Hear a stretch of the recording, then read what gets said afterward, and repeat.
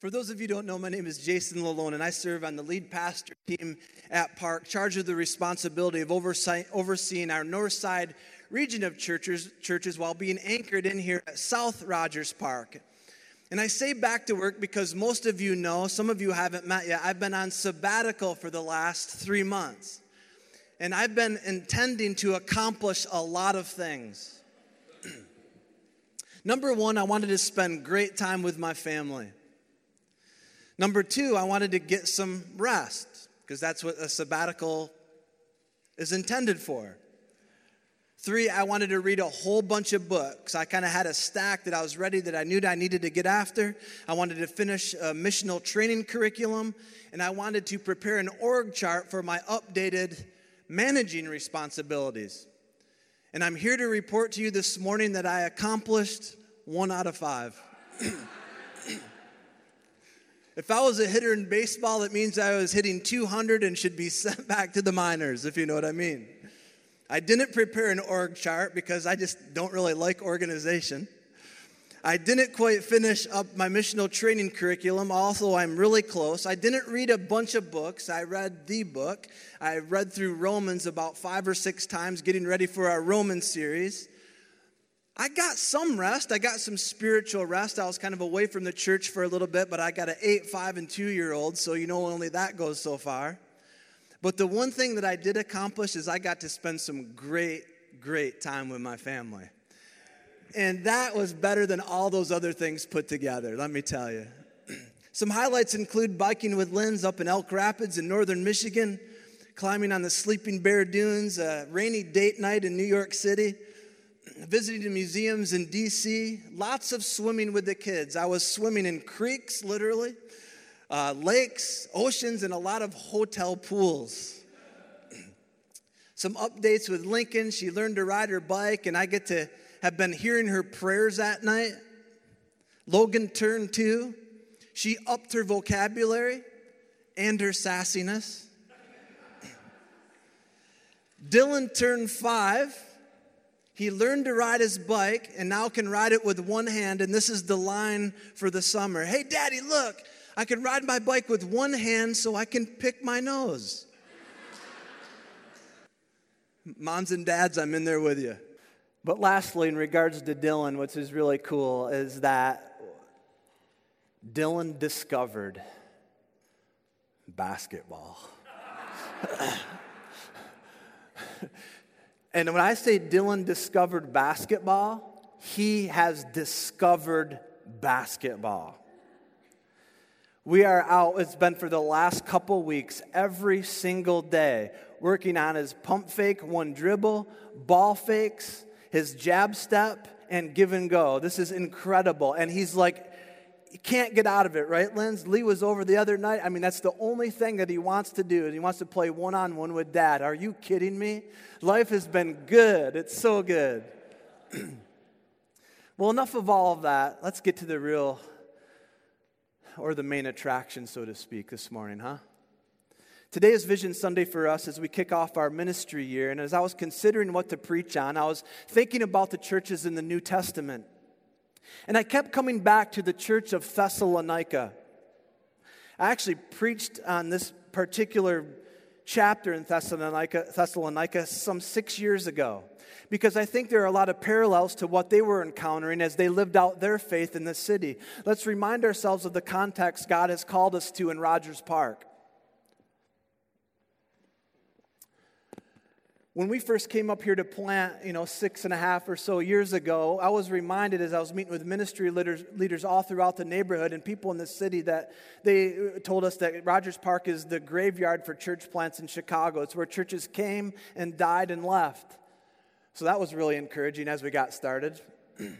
Population of 55,000, as you see. When Loyola University's in session, it ups to 70. And we can go through some of those things, but some 80 languages are spoken here in our community. 35 languages are spoken here at Sullivan High School. Look at the religious pluralism, as I know you engage with and you see visibly as you walk the sidewalks and streets of Rogers Park. There's regional and visible segregation. It's very clear where people are living here in our community. Open gang violence, which we've dealt with for a long time. Some of you know that we have lost 8 guys to murder out of James Crockett's Sunday evening Bible study in the neighborhood in a 4.5-year period. Under-resourced and underperforming schools, and that's just kind of a lot of what Chicago is. So it's just challenging, and so we want to be a part of that. It's a large renter community. It's politically charged and divisive. The Republicans don't agree with the Democrats, and the Democrats don't agree with the Republicans. And if there are Christians on both sides, they don't think that they're Christians if they're either or. And approximately 95% of our community is unchurched. This isn't Mayberry, is it? But wow, what an incredible opportunity that God has given us to reach such a diverse group of people. And I was thinking over these last 3 months, you're doing it. You're doing it. I am so proud to be a member of this church. I am so proud. Much so as Paul was of the Thessalonians. So if you have your Bible with you this morning, let's turn to 1 Thessalonians chapter 1. And if you're using one of the house Bibles that you got on the way in, it's going to be on page 573. Page 573. And as always, if you're a guest here with us this morning and you don't own a Bible, make sure to take one home with you as a small gift from us. We are so glad that you're here with us this morning. But before we dig in, let's get a little background to our text this morning. I'm going to spend a little bit more time here because how many of us know that it's not so much about the arrival, but it's about the journey to get there? Launching out from the city of Antioch in present-day Syria at the end of Acts chapter 15, Paul's ministry team is moving along a second missionary journey through the region of Galatia, which is in present-day Turkey. And having been kept by the Spirit from preaching in the province of Asia, that's very interesting. The Spirit kept them from preaching the gospel in a certain place.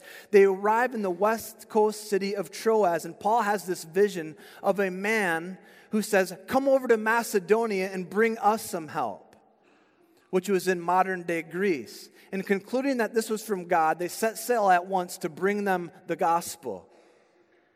Well, after planning a church in Philippi where they caused a riot, got beat up, put in jail, and then kicked out of the city, the relentless Paul and his ministry team, instead of reverting back or going back east to Antioch, they take the 5-day, 100-mile walk west to Thessalonica.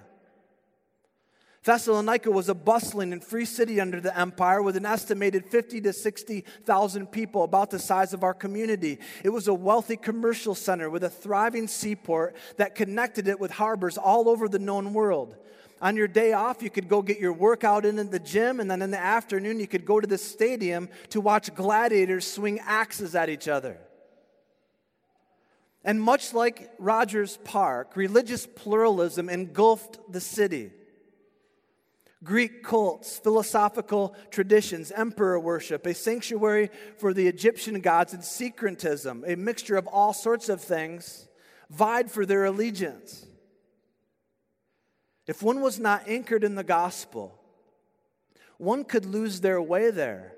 Paul talks about one of his associates who did just that. A very obscure verse in the Bible that's not really thought of much, but in 2 Timothy chapter 4, Paul writes about his one-time ministry worker Demas, who because he loved this world had deserted him and went back to Thessalonica. Of major importance is that the Ignatian Way, the major east-west highway that connected Rome with the eastern regions of the empire, ran straight through the city. People were coming in the city and they were coming out of the city. And they would have been running into Christians who were sharing the good news of God's grace. Which leads me to say about Paul's journey to get to Thessalonica, how many of us know that God knows exactly what he's doing with the no's of our life? Not just the yeses, but the no's of your life when he says no. What's fascinating is that God meets Paul's desire to travel throughout Asia later on his third missionary journey. It's just a matter of timing, you see. Because there's another assignment that's got to get done. And often God uses the roadblocks in our lives to lead us to highways for the gospel's expansion. How many of you know that He will mess up your plans real quick? David's the only one. How many of you know that God will mess up your plans really, really quick? He's only messing with half of us, so that's good. But that's what it's all about, you see. It's about God being God and us being us. It's about His agenda. We are not our own. And it's about our obedience.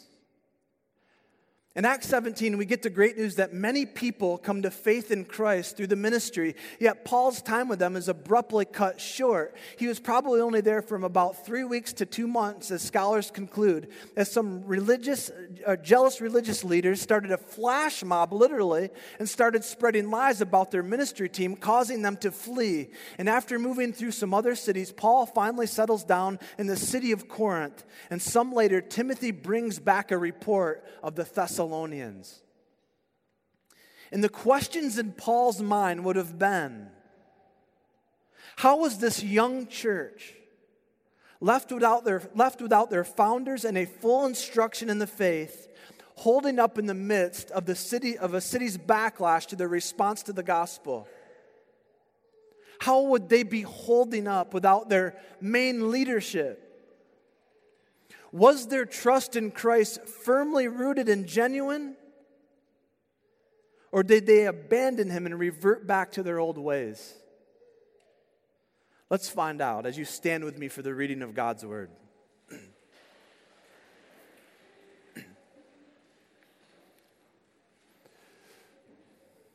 1 Thessalonians chapter 1, verse 1. Paul, Silvanus, and Timothy, to the church of the Thessalonians, and God the Father and our Lord Jesus Christ, grace to you and peace. We give thanks to God always for all of you, constantly mentioning you in our prayers, remembering before our God and Father your work of faith and labor of love and steadfastness of hope in our Lord Jesus Christ. For we know, brothers loved by God, that He has chosen you, because our gospel came to you not only in word, but also in power and in the Holy Spirit and in full conviction. You knew what kind of men we proved to be among you for your sake. And you became imitators of us and of the Lord, for you received the Lord in much affliction with the joy of the Holy Spirit, so that you became an example to all the believers in Macedonia and Achaia. For not only has the word of the Lord sounded forth from you in Macedonia and Achaia, but your faith in God has gone forth everywhere, so that we not need say anything. For they themselves report concerning us the kind of reception we had among you, and how you turned to God from idols to serve the living and true God, and to wait for a Son from heaven whom He raised from the dead, Jesus, who delivers us from the wrath to come. 15 times in 10 verses, God the Father, Son, and Holy Spirit is mentioned. This is all about Him. Let's pray. Father, thank you so much for your committed love directed to us, your people. Thank you for this space that we've been able to gather in for 6.5 years so far. Thank you for all of your provision. From week in and week out, we get to come and we get to sing the word. We get to apply the word. We get to hear the word, which means that we're hearing from you. Father, your word says in Psalm 130 that you have exalted above all things, and that's your name and your word. And so we are anticipating and we're expectant to hear from you this morning. May it be so. In Christ's name we pray. Amen. You may be seated. All right, I'm going to work through this baby in 4 movements. 4 movements. And the first movement is going to be a little bit longer than the second, third, and fourth because the first movement just simply has more verses in it. So here we go. We ready? We have a thankful reflection in verses 1 through 5. Introducing the letter to the church, notice the big 3. We're not talking about Bird, McHale, and Parrish. Some of you have no idea who those guys are even anymore. This isn't Warren, Harris, or Gabbard. This isn't Amazon, Apple, or Google, who are taking over the world, by the way. What's going on? No, this is the Apostle Paul, who is commissioned by the Lord Jesus himself. Silvanus, or Silas, who is with Paul from the beginning of the journey, and Timothy, the faithful disciple, who they picked up along the way. This was God's ministry team and co-founders of the church who were fellow workers. They were not rivals threatened by another's giftedness or success. There was no petty one-upmanship with them. You see no list of credentials here. There's no letters before or after their names because their lives did the talking.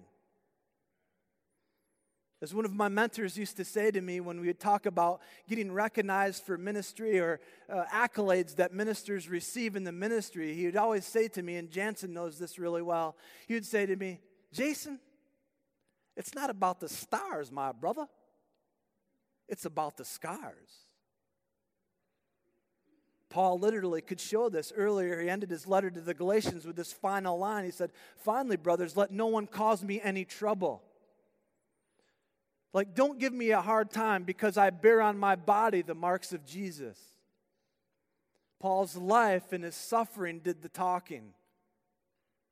The recipients, of course, are the beloved Philippians, who to Paul were family. And they're not just any family. They were the gathered assembly of the ekaleo, the called out ones, brought into being by God the Father and the Lord Jesus Christ. They were literally blood brothers and blood sisters adopted into the same family through the blood of Christ, who are now participating in resurrection life. And right here from the beginning, Paul's establishing that central to the existence of the life of the church is God himself. Which reminds us that God does not exist for the sake of the church.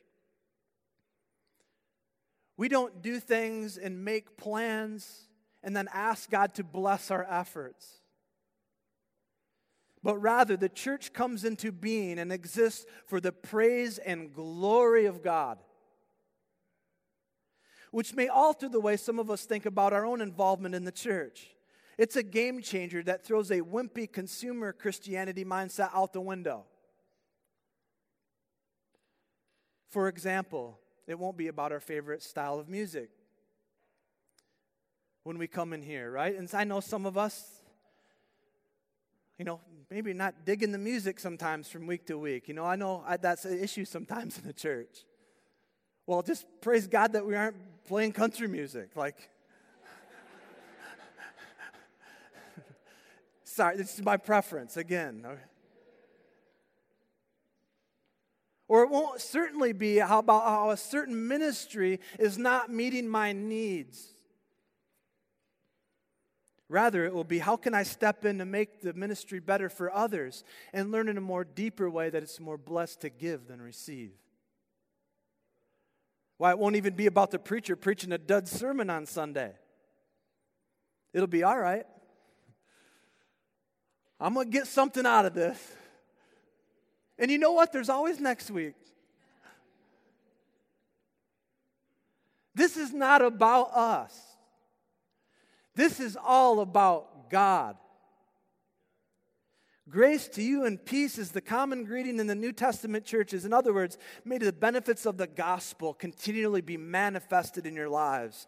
May that which causes joy and wholeness and flourishing, may they be seen in you always. And notice every time Paul prayed for the church in verse 2, he was thankful. Which is so encouraging, right? Because I confess to you that sometimes when I think of some folks in the church, thankful is the last thing on my mind. It's more like I'll be thankful when I don't have to see them anymore. None of you, of course. None of you. these Christians that I met in Oregon.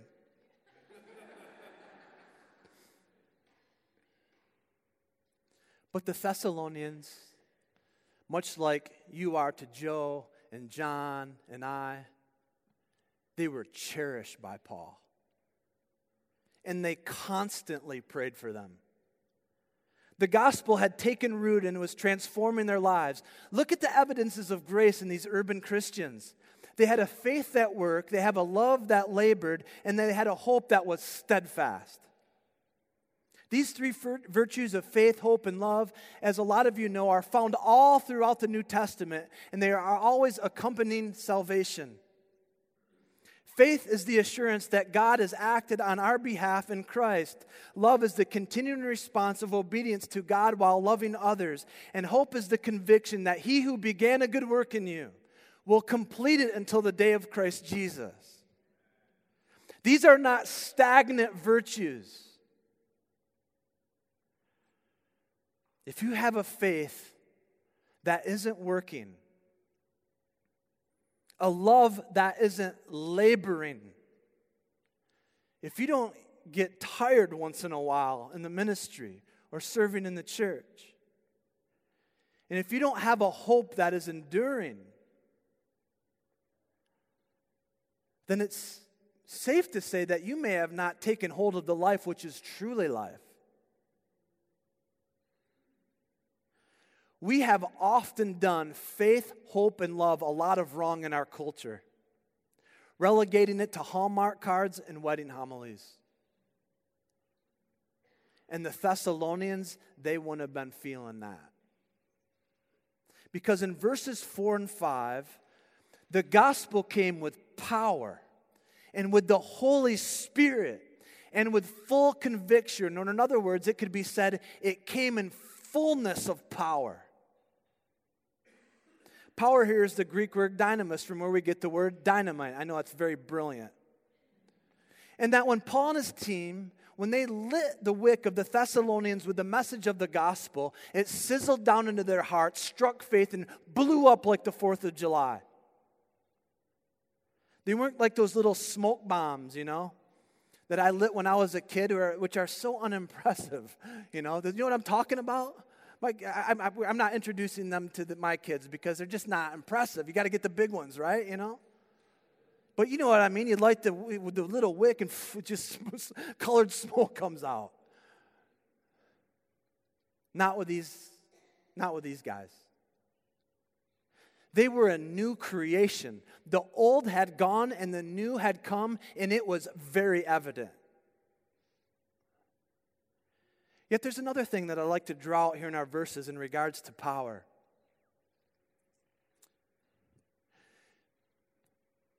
Do you want to have Holy Spirit power in your ministry? Regardless of any sort of position or title that you may have or don't have? A power evident on the music team, the children's ministry team, on the greeting team. Maybe as you lead your small group, or you have relationships in the community, or when you go to work and you're God's man or woman at the workplace. Do you want to know what it takes to have power in your ministry? Number one, you need to be praying. And Paul, as we see here, was doing that constantly. And you need to be proclaiming the right message. And lastly, you need to be proven in your character. Look at the end of verse 5. What a bold statement. You know what kind of men we prove to be among you for your sake. And the Holy Spirit will always honor such people in churches. Sure, there may be a different range of responses and outcomes, but He will always honor such a ministry. And that's what the world is waiting for from us. A commitment to the hidden work of prayer, a courageous yet compassionate proclamation of the gospel, and a proven or a holy life. We can't think that we can neglect holiness and that others would see the beauty of Christ in us. Because he's beautiful and he's holy. I love Charles Spurgeon's line, the famous 19th century English preacher, when he said, "Sanctity in Christians is a loud call for sinners to repent. And when allied with holy cheerfulness, it becomes wonderfully attractive." Trust me on this. And you guys get this so well. The first thing we need as a church strategy to win the world to Christ is not better programs or better stages. It's for us to be better Christians. And I see you striving for this more and more and more. So we have a thankful reflection in verses 1 through 5. And a joyful replication in verses 6 and 7. And let me start this point by asking you a question. This is Vision Sunday, right? Here we go, right? Let me start this by asking you a question. What is it about your pursuit of Christ that's worth imitating? Which may be a good question to ask your spouse or to ask your best friend. Another assurance that the Thessalonians were living out the gospel was that they were following their leader's example, which in this case was following their example in suffering. You see, for the Thessalonians, when they publicly declared their allegiance to King Jesus, that meant persecution and affliction. In their culture, turning to a suspect religion or worshiping another king would have been an offense to the gods. A betrayal to them and their family and their friends and citizens of the city. Civic peace, agricultural success, and even freedom from natural catastrophes was caught to lie in the will of the gods. And so betraying them or dishonoring them could have caused a lot of trouble for them. They could be arrested, beaten, stripping of their property, and then kicked out of the city as traitors. This is a whole new different world. Much like some of our world here presently in certain parts of our world. But this church, as Lindsay's Aunt Shannon says, they're a little crazy.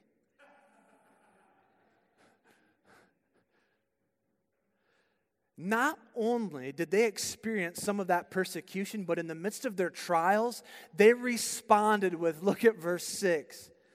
The joy given by the Holy Spirit. The supernatural joy that characterizes God's kingdom in Romans 14. For this is not a matter of eating and drinking, but of righteousness and joy and peace in the Holy Spirit. This is the fruit of the Spirit, regardless of your circumstance. In Galatians chapter 5, for the fruit of the Spirit is love and joy, peace, patience, kindness, goodness, faithfulness, gentleness, self-control. Regardless of your circumstance.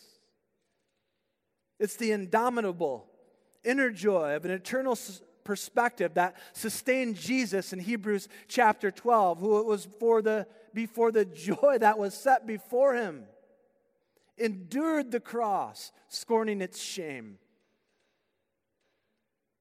A joy that far outseeds the happiness of temporary pleasures. Joy in their suffering.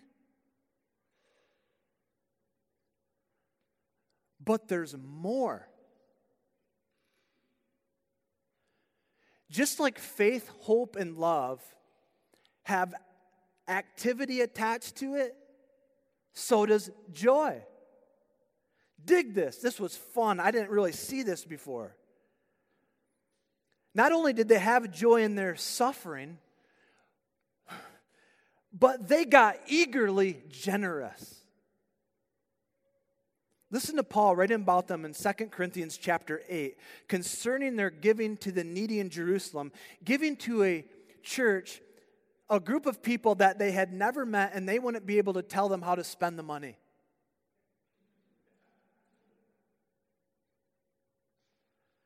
2 Corinthians chapter 8. Just go home and read it and meditate on this one. Just listen to it now. We want you to know, brothers and sisters, about the grace of God that has been given among the churches of Macedonia. That was Philippi, Thessalonica, the churches of Macedonia, where Paul came over to.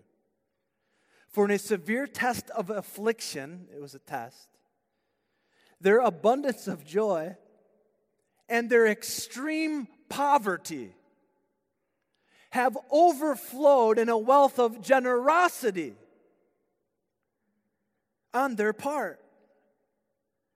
For they gave according to their means, as I can testify, and beyond their means of their own accord. No one coerced them into this. No giving campaigns.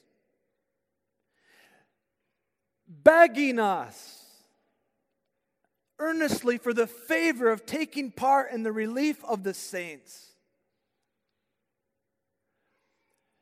Those verses, that will challenge your giving.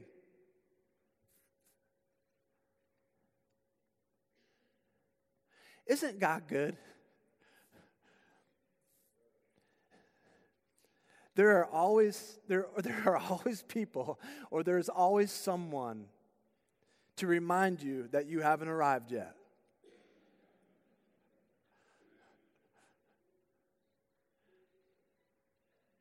Some of those people in Thessalonica may have lost all of their possessions, but they were begging to be generous. You know what beg means, right? Begging? Begging. They're begging to be generous. In their affliction, they were thinking about the needs of others. I know most of us here have not even come close to experiencing that kind of persecution or suffering due to our faith in Christ. Although there are some that are part of our West Rogers Park family. North Rogers Park, certainly.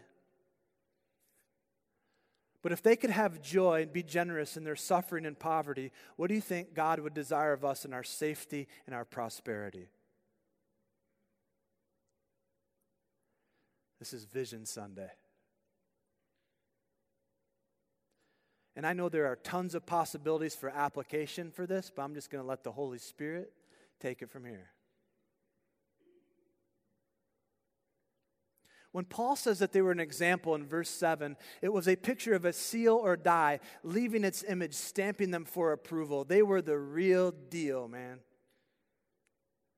Their church program was simple, yet powerful. Paul and his ministry team imitated Christ. The Thessalonians imitated them. And those other churches throughout the province were imitating the Thessalonians. And I am so thankful that I have many of you to imitate. Thank you. I know for certain, if I didn't already know the past 3 months, I know that I need people in my life worth imitating. And many of you are that for me. Thank you for your commitment to Jesus in our neighborhood. It's so encouraging because it's hard doing ministry in the city.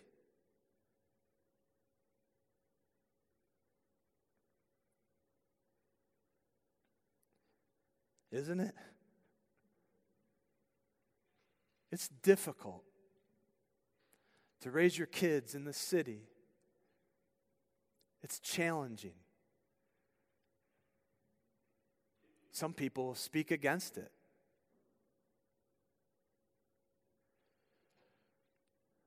We have a thankful reflection, a joyful replication, and now an impacting reputation in verses 8 and 9.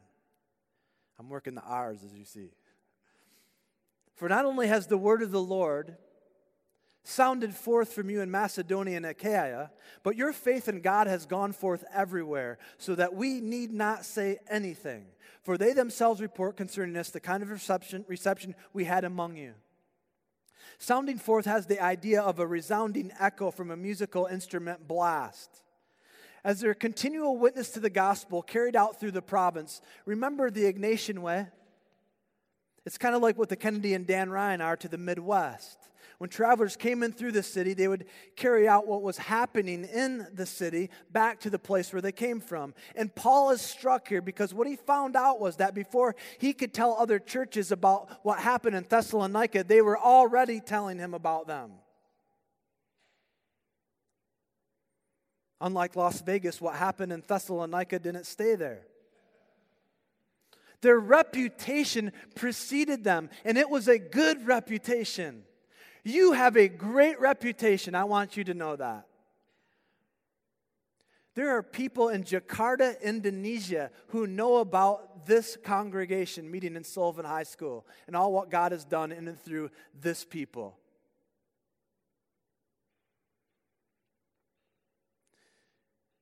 The Thessalonians were making it hard for other people to share the good news with others, if you know what I mean. Speaking of reputation, every so often, there's someone who comes along who wants to take this sharing Jesus with the world seriously. I'm assuming everyone in this room is familiar with Moody Bible Institute and its namesake, D.L. Moody. I have read a lot on D.L. Moody, because we're forced to do it at Moody when I was a student there. But it was a good force. It was a good force. And even afterwards, I mean, there's so many books, biographies about him. He comes across as almost a mythical character like Abraham Lincoln. But a story is told about one of his partners in ministry regarding Moody's knack for putting people on the spot about their religious practice. Some of you have heard this before. One day as they were walking along in downtown Chicago, a gentleman passed by them, and Moody, as he was always in the habit of doing, said, "Hey, are you a Christian?" And the man shot back, "That is none of your business." To which Moody said, "Well, actually, that is my business." To which the man replied, "Then you must be D.L. Moody."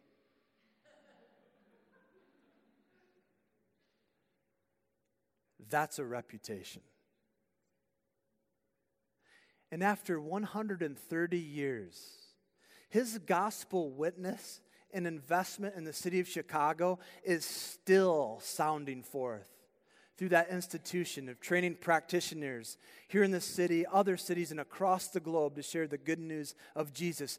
May this congregation have such a reputation. Amen? Take a look how the gospel has sounded forth from you the last 6.5 years. Look at the northeast side of the city of Chicago. Look what God has done. Who would ever thought, right, Joe? I mean, when we were coming up here and preparing for 1.5 years, when we were praying all of our prayer meetings all the time, preparing over at the lake and in our condo back on Granville from house to house, our prayer walks, just, man, covering it in prayer, right? Who would have thought? We were trying to figure out where we're even going to meet. I don't like organization, remember? So we're trying to figure out how's this thing even going to come together. And look what God has done. Sometimes you just got to stop and smell the roses. You know what I mean? Sometimes you just got to look at it. Our North Rogers Park family and our West Rogers Park family and Breakers, what we call the RP network. You have done that through God's strength and His power. That's your investment. That's your sounding forth. That's you. I hope you sense God's smile this morning in that. But even further, take a look at this. This is what really gets me really excited. The blue dots are kind of our park congregations throughout the city, but the white dots are the 23 churches so far that we have had a small part in helping to plant through the Chicago Partnership of Church Planting and Catalyst Communities. Churches that don't have Park's name on it, the ways that we've been helped through prayer, our ministry partnerships, giving of resources, equipment. What we give when we give the 10% that comes off the top of our giving and our offering every week, that's what you've been a part of. And we're going to bring more into a focus especially as the months go forward. That's your sounding forth. in varying degrees of ways, playing a small part in the bigger work that God's doing in the city. That's you. Isn't that so encouraging? May our reputation be such that as we serve together throughout this community and throughout our city, people would say, those folks must be from the church that meets in Sullivan High School, who also encourage and support other churches and ministries in the neighborhood too. It was my joy during the sabbatical that we got to write 9 checks to other partner ministries here in our community to help them with their summer programming. That's you, sounding forth. We had a little bit of access, and so we were like, let's not keep it for ourselves. Let's give it to the kingdom. That's how you do it. In closing, has this been long? I'm starting to sweat. We have a thankful reflection, a joyful replication, an impacting reputation, all because of a persevering renunciation. Verses 9 and 10. Now here we go. These verses may be the most clear in all of the Scripture in what it looks like to believe the gospel. A gospel outcome. This is what true faith looks like. The Thessalonian church turned to God from idols to serve the living and true God and to wait for a Son from heaven, whom He raised from the dead, Jesus, who delivers us from the wrath to come. Here we have turning, serving, and waiting. The life of faith, past, present, and future. 1, they turn to God from idols, past. Now, for some of us, when we think of the word idol, we think of those Buddha statues, totem poles, or the golden calf of when Lee preached that sermon here some weeks ago.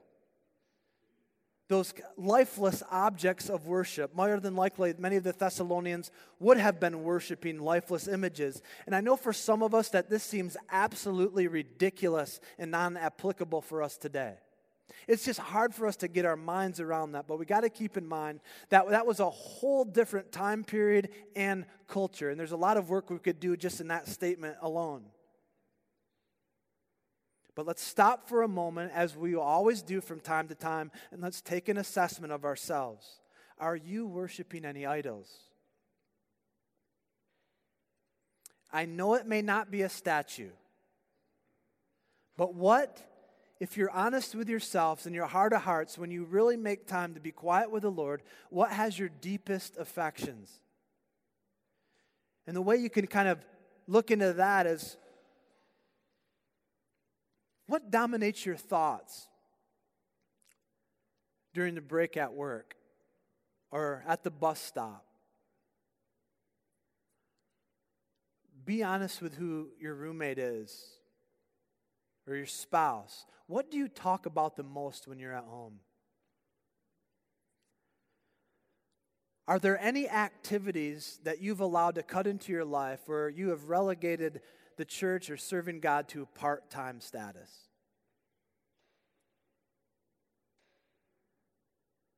What are you trusting in to give you the significance, security, and fulfillment that God has already offered us and given us through His Son in Jesus?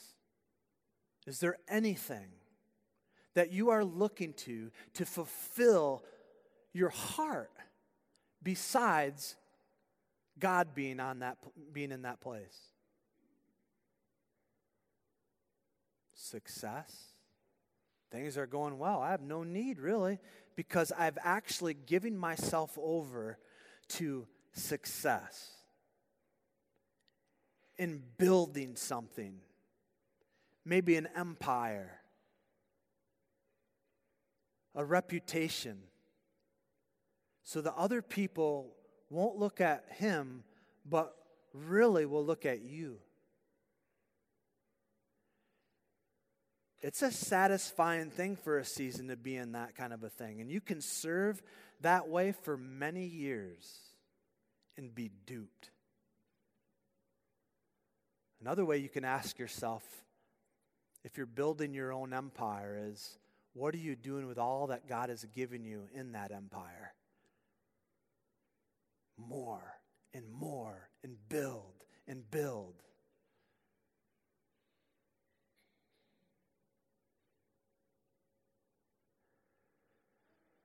The Thessalonians turned away from all those powerful things that overpromise and underdeliver. Those things that dupe you. That the terminology that the Bible uses is deceives you. And what will happen is they will only end up disappointing you and ultimately destroying you. 2, they serve God. Present. Far from just agreeing with the facts about Jesus, the Thessalonians proved their faith by what they did. They didn't just come in and sit in the seat once a week, right, on Sunday. No, they went to work, right? They had that love that labored. And I believe this is a strong point for us as a church. You guys are laboring. I know many of you, some of you are over-laboring. I've caught on to some of that. You're maybe doing a little bit too much. And that's going to catch up with you, so you got to take a check in that. Some of you might need to step up a little bit more and to a certain degree. Step up into the place where you're flourishing, where you really want to serve and do. But let's be very, very basic here as we get ready to land the plane. Let's be very, very basic. Jesus kept driving home the point to his disciples that he was among them as one who serves. He had much to say about it, didn't he? That the greatest of those in the kingdom will be those who are servant of all, and that he came not to be served, but to serve and give his life as a ransom for many. And so if he's our example and the Spirit is at work in us, we will be a people who are serving.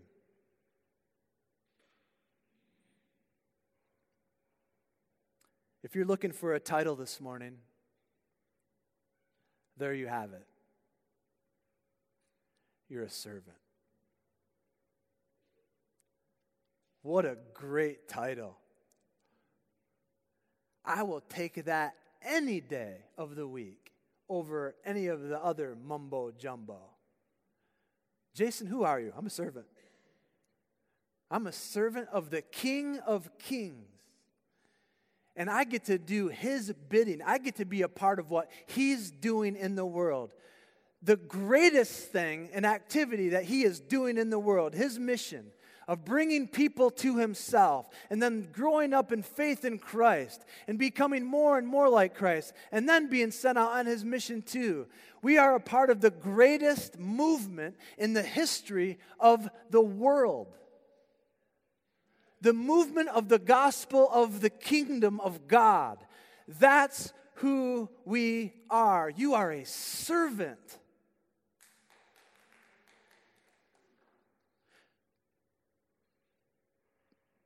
Lastly, they waited on God future. The Thessalonians had an eschatological hope. In other words, they had one eye on the end of things. That is, they were waiting on all that is wrong to be ended and all that is good to be forever. They knew the Son was reigning from heaven, that his return was certain, that the resurrection was sure, and that being in relationship with him forever and the new heavens and the new earth was their destiny. And that's the hope that held them up in their times of trials and will hold you up in the difficulty of being a follower of Jesus and servant in the city.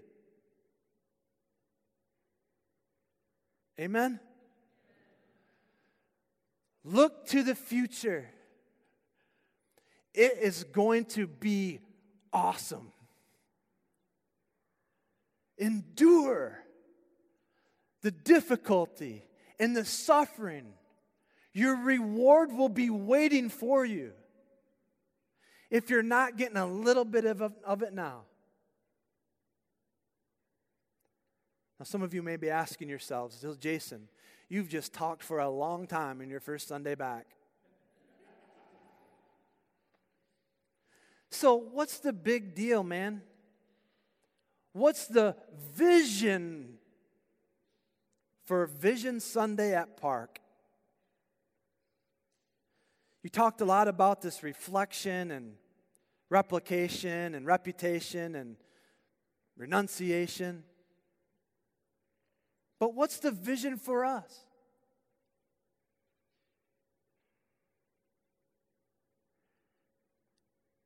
It's Him.